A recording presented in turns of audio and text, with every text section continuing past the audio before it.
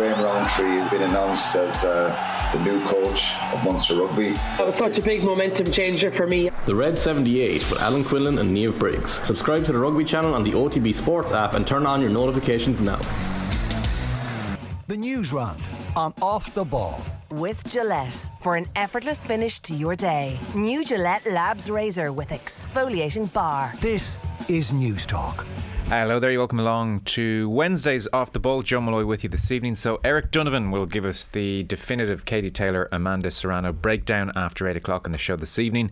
It is, of course, another Champions League evening after a glorious Champions League evening just gone. Gav Cooney will be in studio to keep an eye on Liverpool, Villarreal and reflect on Manchester City 4, Real Madrid 3. Earlier than advertised, Wednesday night rugby with Jerry Thornley, 7:30, coming your way. Lots to talk about with Jerry. 53106, the text number. We're at Off the Ball on Twitter. We have Mick McCarthy in studio. Hello. Hey, Joe. And Richie McCormack, you're there? Gents, good evening. Good evening to you. I can't see you. There's something wrong with the TV. Or is that just us? No, I think there's something wrong, Joe. Okay. Okay, just us, I think. So everybody else can see you, Richie, but we can't. Move on. But you're there anyway. Our TV's gone in here. I am, yeah. Okay, good. So lots to discuss. Eric Donovan on the way after 8 o'clock. He will provide a stellar breakdown of Katie Taylor versus Amanda Serrano, Madison Square Garden. It will be at around 3 a.m. Sunday morning Irish time, we're hearing. It's heading for a sellout, so they're closing in on the 20,000 mark. Reportedly 4,500 travelling over from Ireland and the UK for this fight. So Eric Donovan, always a brilliant, astute analyst of fights and how they're going to go, and certainly his general sense is, Mick, that Taylor is going to have to fight very cleverly, really embrace her amateur roots and get in and feint a lot and move, because Serrano has the power and the knockout power and the concussive power, and Taylor doesn't. And it's an issue of technique, and it's hard to change technique, and he tried to do it himself. It's not easy when you've grown up and been immersed in the amateur ethos to suddenly turn into a power puncher. So he thinks that's the way Taylor's going to have to fight, and in some respects one of the big question marks, if not the big question mark, is that sustainable for Taylor in her mid-30s across 10 rounds to keep moving and keep going. And you know, it's possible. I think it's a beautifully balanced fight. Serrano's the 4-5 on, generally speaking, favourite to Taylor's evens. Yeah, I won't talk about everything that Eric spoke about, but you know, did mention that most of the main pundits who are following the fight in America, the main respected boxing pundits, are leaning towards Serrano. Now there's a hometown thing going on with Serrano. Obviously she's from Puerto Rico, but she's very much New York raised, and you know, they obviously know her more than they know Katie Taylor. But I also do think it is conventional wisdom that, you know, the younger fighter in Serrano and the more powerful fighter and the fresher fighter, and possibly they think maybe a fighter that suits an opponent like Katie Taylor is going to win. The only thing I'll say is I find it very difficult. It took me years to build up to the fact that there's an Irish sports person of any kind who might just very well be the best in the business at what they do, and an undisputed best in some ways. And every time Katie came up against an opponent you think might be in trouble, you go, oh, I'm not sure. I'm not, like, you know, maybe this is the one. Maybe she's found out's the wrong word, but you have this awful Irishness in the back of your head. And it's like, now that it's coming to it that people are, you know, genuinely thinking this might be the case, there's a part of me that thinks, you know what, damn it, I believe in Katie Taylor. She's brought it for all these years. We're not talking the 6 years of professionalism. We're talking the 12 or so years of, you know, our journey with her. Through the amateurs and professionals, and you know, one time it didn't go well. It's not very much. No, it sure isn't. Can she drag it out of, like, for what? This is the only fight that matters. I spoke to Katie Taylor, I think it was 4 years ago, and she was talking to me about how the Serrano fight was around the corner, and she wasn't saying everything else doesn't matter, but it was very, very obvious that Amanda Serrano was the biggest fight out there, and it was the one that she wanted, and she was relishing it. A lot of time has passed since then. A lot of things may have changed, you know, in terms of maybe Katie's legs, etc. But I don't know, I just can't write her off. She's been too good for too long. Steve Bunce was writing about this, and he was saying, I think it was in the BBC website, I was just reading it, he was saying with Taylor, and some of the points he makes here I haven't heard said about her like she lacks desire or her mind's elsewhere now, but we'll accept them anyway if some people think that. So Steve Bunce is saying the sense is Taylor's slowing down, showing a lack of desire, she's easier to hit, people think her mind's elsewhere, and all of those things, says Steve Bunce, are probably true, but they're not terminal. I think she's fought well within herself in the last few fights. She's coasted in some of them. Has she looked like the Taylor of old? She hasn't, but she hasn't had to be the Taylor of old. And so I'm thinking, man, this is fairly grim. And then he just says out of nowhere, whisper it, I think we might see something extraordinary from Taylor. She rises to the occasion. Bunce in at the end. Yeah. Maybe she's got to the point where she beats what's in front of her, and that's a very normal thing, I think, for a sports person. I think everything we know about Katie Taylor would suggest that lack of desire is at the very least worded wrong. Yeah. You know, because there's no way that Katie Taylor has a lack of desire. And if any of the other aspects of that comment is true, then Amanda Serrano in a full Madison Square Garden, a female world title fight topping the bill, them appearing on the bloody Today Show on NBC today as they get built up to this. This is how big this is. It's bloody bigger in America than it is here in some ways. You know, that's going to immediately erase all of those little issues. I don't think she's going to have a problem getting up for this fight. No, and not that it's the most important thing by distance, but she now sails off into the sunset, set for life, you would think, financially, and has a global profile. And I don't know, Rich, what you thought when she turned professional in 2016. I must say I had real worries, because I just thought this is a hard-nosed business. Interest levels in women's boxing were very, very poor at a professional level. Would there be money? Would the whole thing quickly chew her up, spit her out? And I thought, well, maybe just bide your time, go to Tokyo, win gold, and what a fitting finale that would be. But whatever way her and Eddie Hearn struck up this partnership, it's just blossomed to an extent I could never have seen within 6 years. I mean, if you'd said 6 years ago, Madison Square Garden, 20,000 on the Today Show, on NBC, etc., I would have said, no, it won't happen that quickly. Can't. Yeah, and it's not just the Today Show. It's a media blitz that her and Serrano have been engaged in over the past 24 hours or so in New York. And this week is absolute vindication for pretty much every single thing that she has done so far, not only in her professional career, but also in her boxing career, sporting career as a whole. Because to get from where she started having to pretend to be a boy in her local boxing club out in Bray to headlining Madison Square Garden, 20,000 fans, a big DAZN contract, the biggest contract that a women's fight has ever seen in terms of purses and paydays.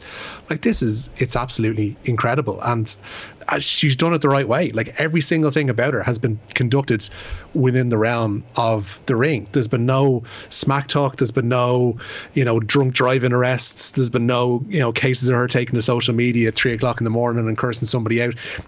She's an impeccable sports star, she's an impeccable human being. And for her to be performing on a stage as grand as MSG in front of 20,000 in the biggest women's fight of all time, like, she deserves every single plaudit that will come her way in the wake of this fight, whether she wins it or loses it. Quite a respectful air between the two fighters. Serrano, this was a couple of weeks ago, but it hasn't really changed in the meantime, was saying that when Taylor turned pro, I was so excited because I knew she would change things for us, which gives an insight into even the esteem that someone like Serrano, who had 40 wins at that stage, held Taylor in. I'm sure she's even a bit surprised at the payday which has landed. Yeah, exactly, yeah.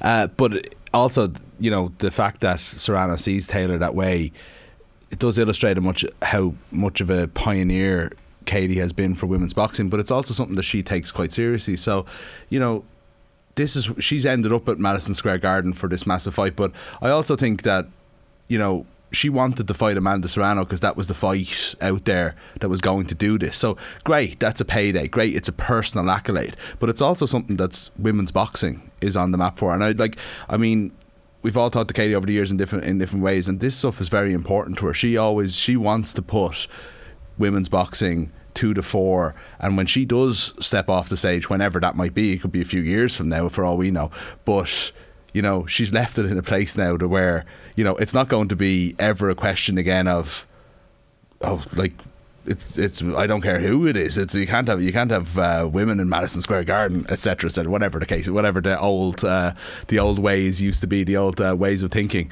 It's gone, and she's broke the glass ceiling there. And like as Richie says, win, lose or draw, we'll never forget about. She'll have amazing accolades, but do you know what? It's the Wednesday before the fight. Forget about the win, lose or draw stuff. It's whether she's going to win is still the most important part of this, you know. The Newsround is brought to you with Gillette Labs for an effortless finish to your day. Richie, you've got team news. Yeah, after the excitement of the Etihad last night, it's the turn of Liverpool and Villarreal tonight in the Champions League semi-finals. The Spanish side hoping to reach the final of European football's premier competition for the first time. For Liverpool, this is their third semi-final in just the last 5 seasons. 3 changes for Liverpool from that Merseyside derby win over Everton at the weekend.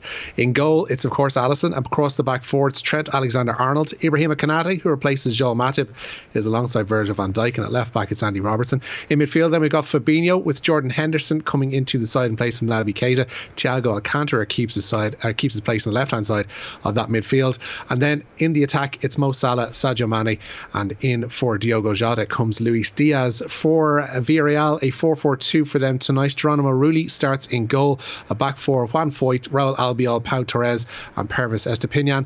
Samu Chukwueze, Danny Parejo, Etienne Capoue and Francis Coquelin are across their midfield, with Giovanni Lo Celso in support of Arnaud Danjuma. Kickoff at Anfield is at 8. No Gerard Moreno for Villarreal tonight. He missed their game at the weekend in La Liga and once again is out injured this evening. Do wonder if the memorable sight of Matip sprinting after Anthony Gordon not so long ago played in the minds of Jurgen Klopp when he's picking this team. Certainly that midfield of Henderson, Fabinho, Thiago is very much emerging as their go-to midfield, and I would think Jota must be thinking to himself, like, Firmino was tough enough to try and see off. Firmino's injured this evening. Where's this guy come from? It's absolutely incredible. Jota comes in, breaks that front three, does nothing except score in every single game. Just goes in. Oh yeah, no, I'll be just as good as you two here. Firmino, you step to the side, buddy. Jota scores in every single game. It's like, we just got this guy. Just we're thinking the future. We're thinking the future. We'll just give him a run or two. We'll play a couple of games. The less important ones, and then suddenly he has this superstar, and Jota's on the bench. Oh my God. What a killer. We're atop this game. Gav Cooney's going to pop in the studio as well, so Football Show, we're right across it, and we will of course be reflecting on Man City 4, Real Madrid 3. There are many reasons and reminders, Mick, and to be fair increasingly so, as to why I'm not an elite sports person. But another came last night when, if you really put yourself in the position of Karim Benzema over that penalty, like for real, not in a million would I attempt a Panenka. Just on the off chance that it goes disastrously wrong, this will be remembered forever. This will be the kind of miss that will be associated with you forever. You'll be lambasted a million different ways. So I'm hitting it pretty hard and I'm putting it in one of the corners and I'm not doing a fancy run up. So if I miss it, it's just, oh, great save, keeper.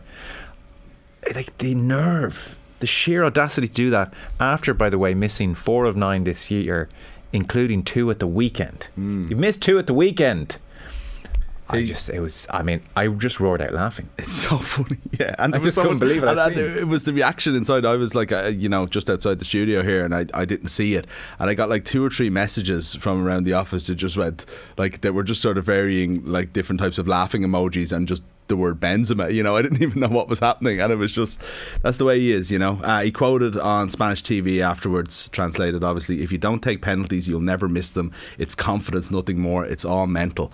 He also spoke about the fact that goalkeepers were starting to study, his penalties and seeing what he does. So he had to change it up, and that's just one of the different types of penalties you have to be able to take. Wow. Is a Panenka.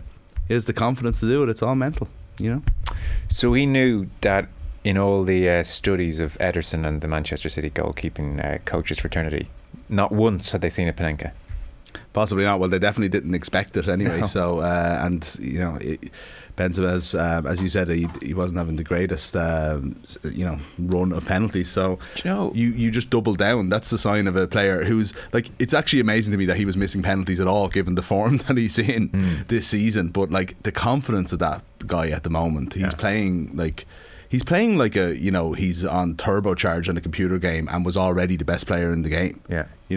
See, I always think with those Panenkas as well, adrenaline can do strange things and we can somehow summon superhuman efforts. So I would think the adrenaline at that moment is coursing through you.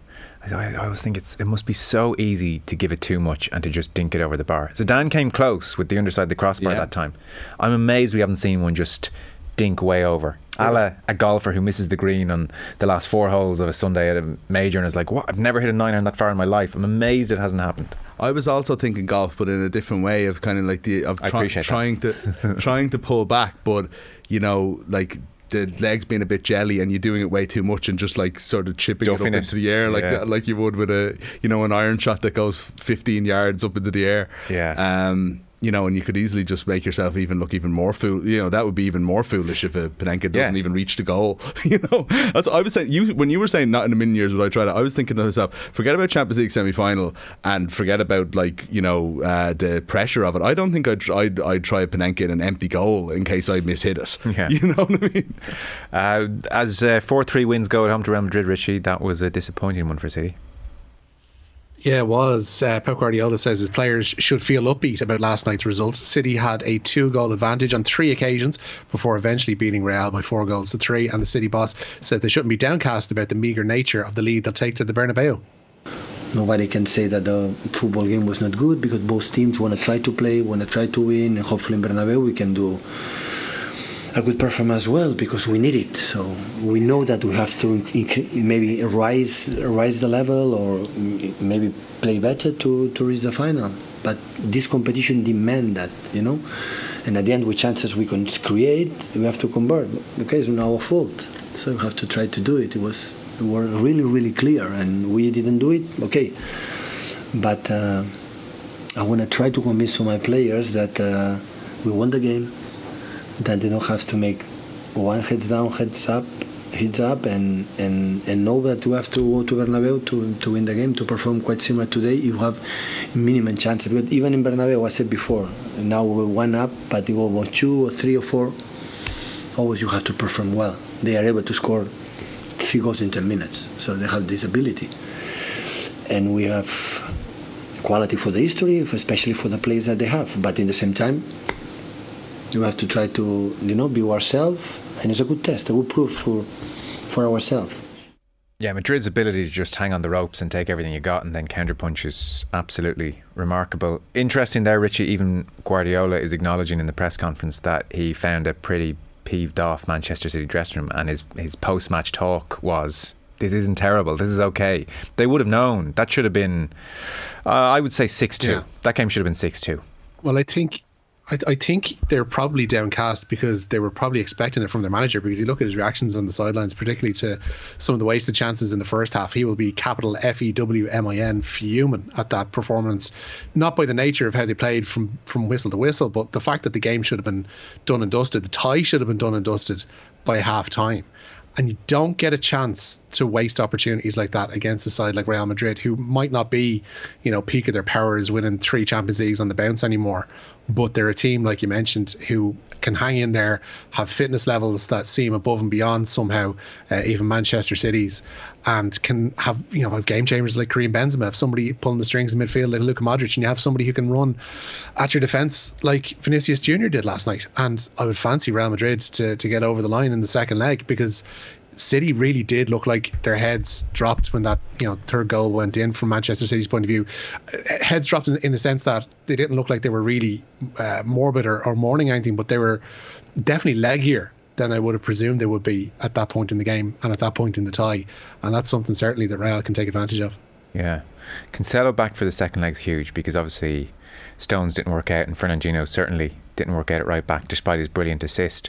There was a moment where you saw the great and the awful of City, and the reason maybe they haven't quite seen this tournament through just yet, when there was a cross which De Bruyne put in, an amazing cross, first time cross, flashed across the goal, and the camera cut to Guardiola, and the TV commentary said, he's applauding the De Bruyne cross, and he wasn't actually.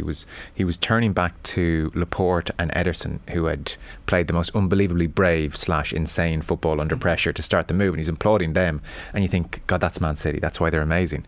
But then you fast forward a few months later, and that brilliant Laporte play is there, but it's been highlighted, BT highlighted it, RT highlighted it, it just jumped out a million miles when Fernandinho dives in and Vinicius turns him. That's going to happen, it's 35-year-old Fernandinho playing right back. But when Vinicius has this straight run at goal and Laporte just keeps on running back towards his own goal, like, you would think the first move there is I have to run to cut off Vinicius's straight line to goal. I just have to do that. And instead he just keeps running towards his own goal, to the point where Zinchenko, who's drifting across and picking up Benzema, almost runs into him. And he's like, you feel like Zinchenko must be thinking, what are you still doing here, as Vinicius is just going towards goal? And so, like, that's chronic. I thought that in a game of this calibre was actually staggering on Laporte's part. I like, it was staggering. I couldn't understand it. Where does that come from? Is it from Laporte's talent, or is it their coaching? Is it his bottle, because it's such a big game that he's lost his head a little bit and he doesn't remember how to defend? Yeah, initially I thought maybe his instincts are just that poor and he's this glorious all-round footballer who's not in that position very often because City are so dominant. And then, to be fair, Richie Sadlier made the point on RT last night that Van Dijk does this a lot too. So maybe next time we've Kenny Cunningham on, or Gary Breen, maybe this is a new thought in coaching. But I don't see the sense in it. I don't agree with it. Not least when Zinchenko's behind you and literally running into you. When you've two men marking Benzema in the box and Vinicius goes, okay, I'll just keep going. It doesn't make sense. So I mean, maybe the fact that Van Dijk seems to do it, I haven't noticed that as much, but that Laporte did it last night was really hard to fathom. Yeah. But that's City, like the wonderful and then the kind of head in your hands woeful moment. Definitely, and it keeps it interesting, because otherwise we'd be in trouble, because they were so good at times last night that there wasn't a team in the world that was going to stop them, and now the tie is alive. I wonder though, as downcast as they were, like to Richie's point about Madrid in the next leg, I think by the time the second leg comes around, City will have reflected on what they did well and realised that they're a good bit of a better football team than Real Madrid. And I would think like if things don't get weird again, which they very well could with this Real Madrid team, let's face it has been all season. But if they don't get weird again, I think City could be comfortably going through in the next leg. If Chelsea can go 3-0 up at the Bernabeu or 2-0 up at the Bernabeu, I have no doubt that Man City can win 4-0 at the Bernabeu. Yeah. But what happened to Chelsea then, John? This is the thing. There's like a weird quality about Madrid. Rich, where are you taking us next? Rugby, I think.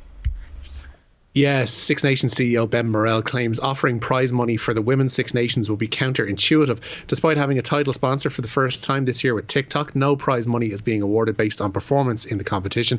Morrell says prize money would widen the sporting gap between the so-called stronger and weaker unions. I kind of think that's fair enough point, actually. Like, at first glance I was like, what? And then the more I think about it, like over the next 10 years, it's not even like 8 or 9 out of 10. It's like 10 out of 10 France and probably England are going to win the Six Nations. So do you really want to give them millions? Like, once the money is being distributed that TikTok are paying and that's been raised and that's been distributed across the board, I do think it's slightly different to the Men's Six Nations, where it's so competitive and so even, and the prize money is a really good incentive. I'm not sure the value of giving England X number of million over Ireland and Scotland trying to develop for 8 or 9 of the next 10 years. Am I wrong? I think it would be better for the money to go equally among the unions. If that is the case, then great. Yeah, I don't know if we need to widen the sporting gap.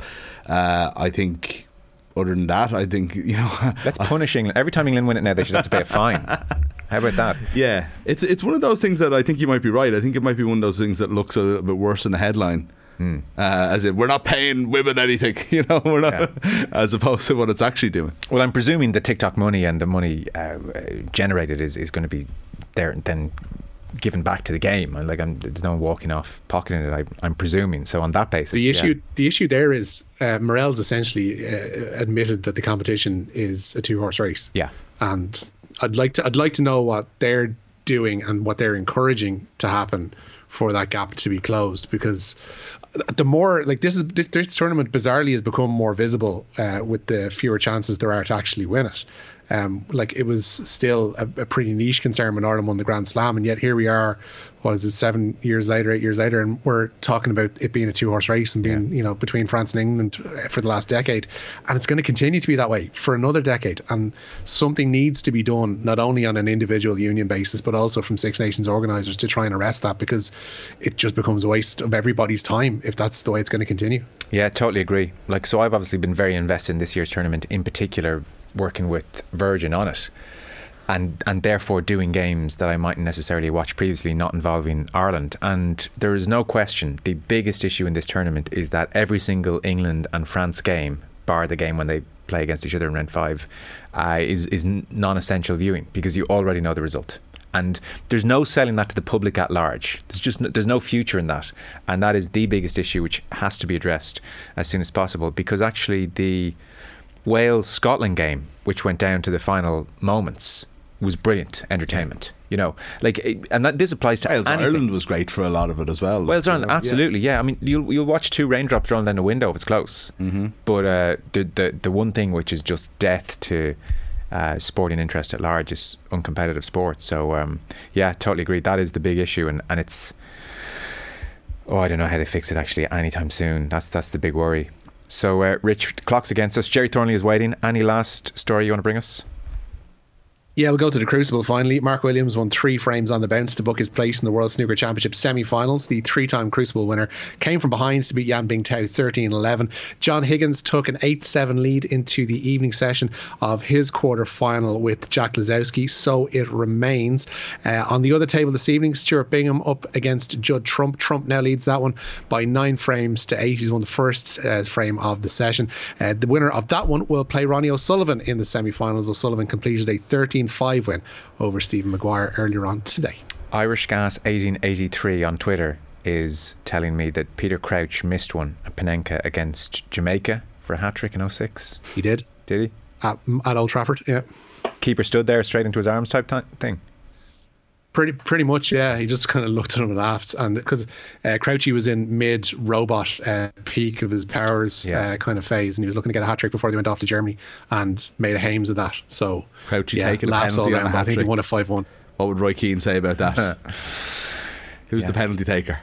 In 06? Yeah. I don't know. Who was the English penalty taker in 06? Beckham? 06 would have been Beckham, yeah. He certainly took it against Argentina 4 years prior, so yeah. I feel like, was he gone by 06? It wasn't Crouch anyway, can we just... No, he's captain in 06. Was he still hanging around 06, Beckham? Yeah, okay. Rooney, maybe? He was captain in 06, yeah. Okay, well then he was taking the penalties. He wasn't knocked off them. Yeah. Fellas, thank you very much. Richie, thank you. Nice and lads. Mick McCarthy, thank you. Cheers.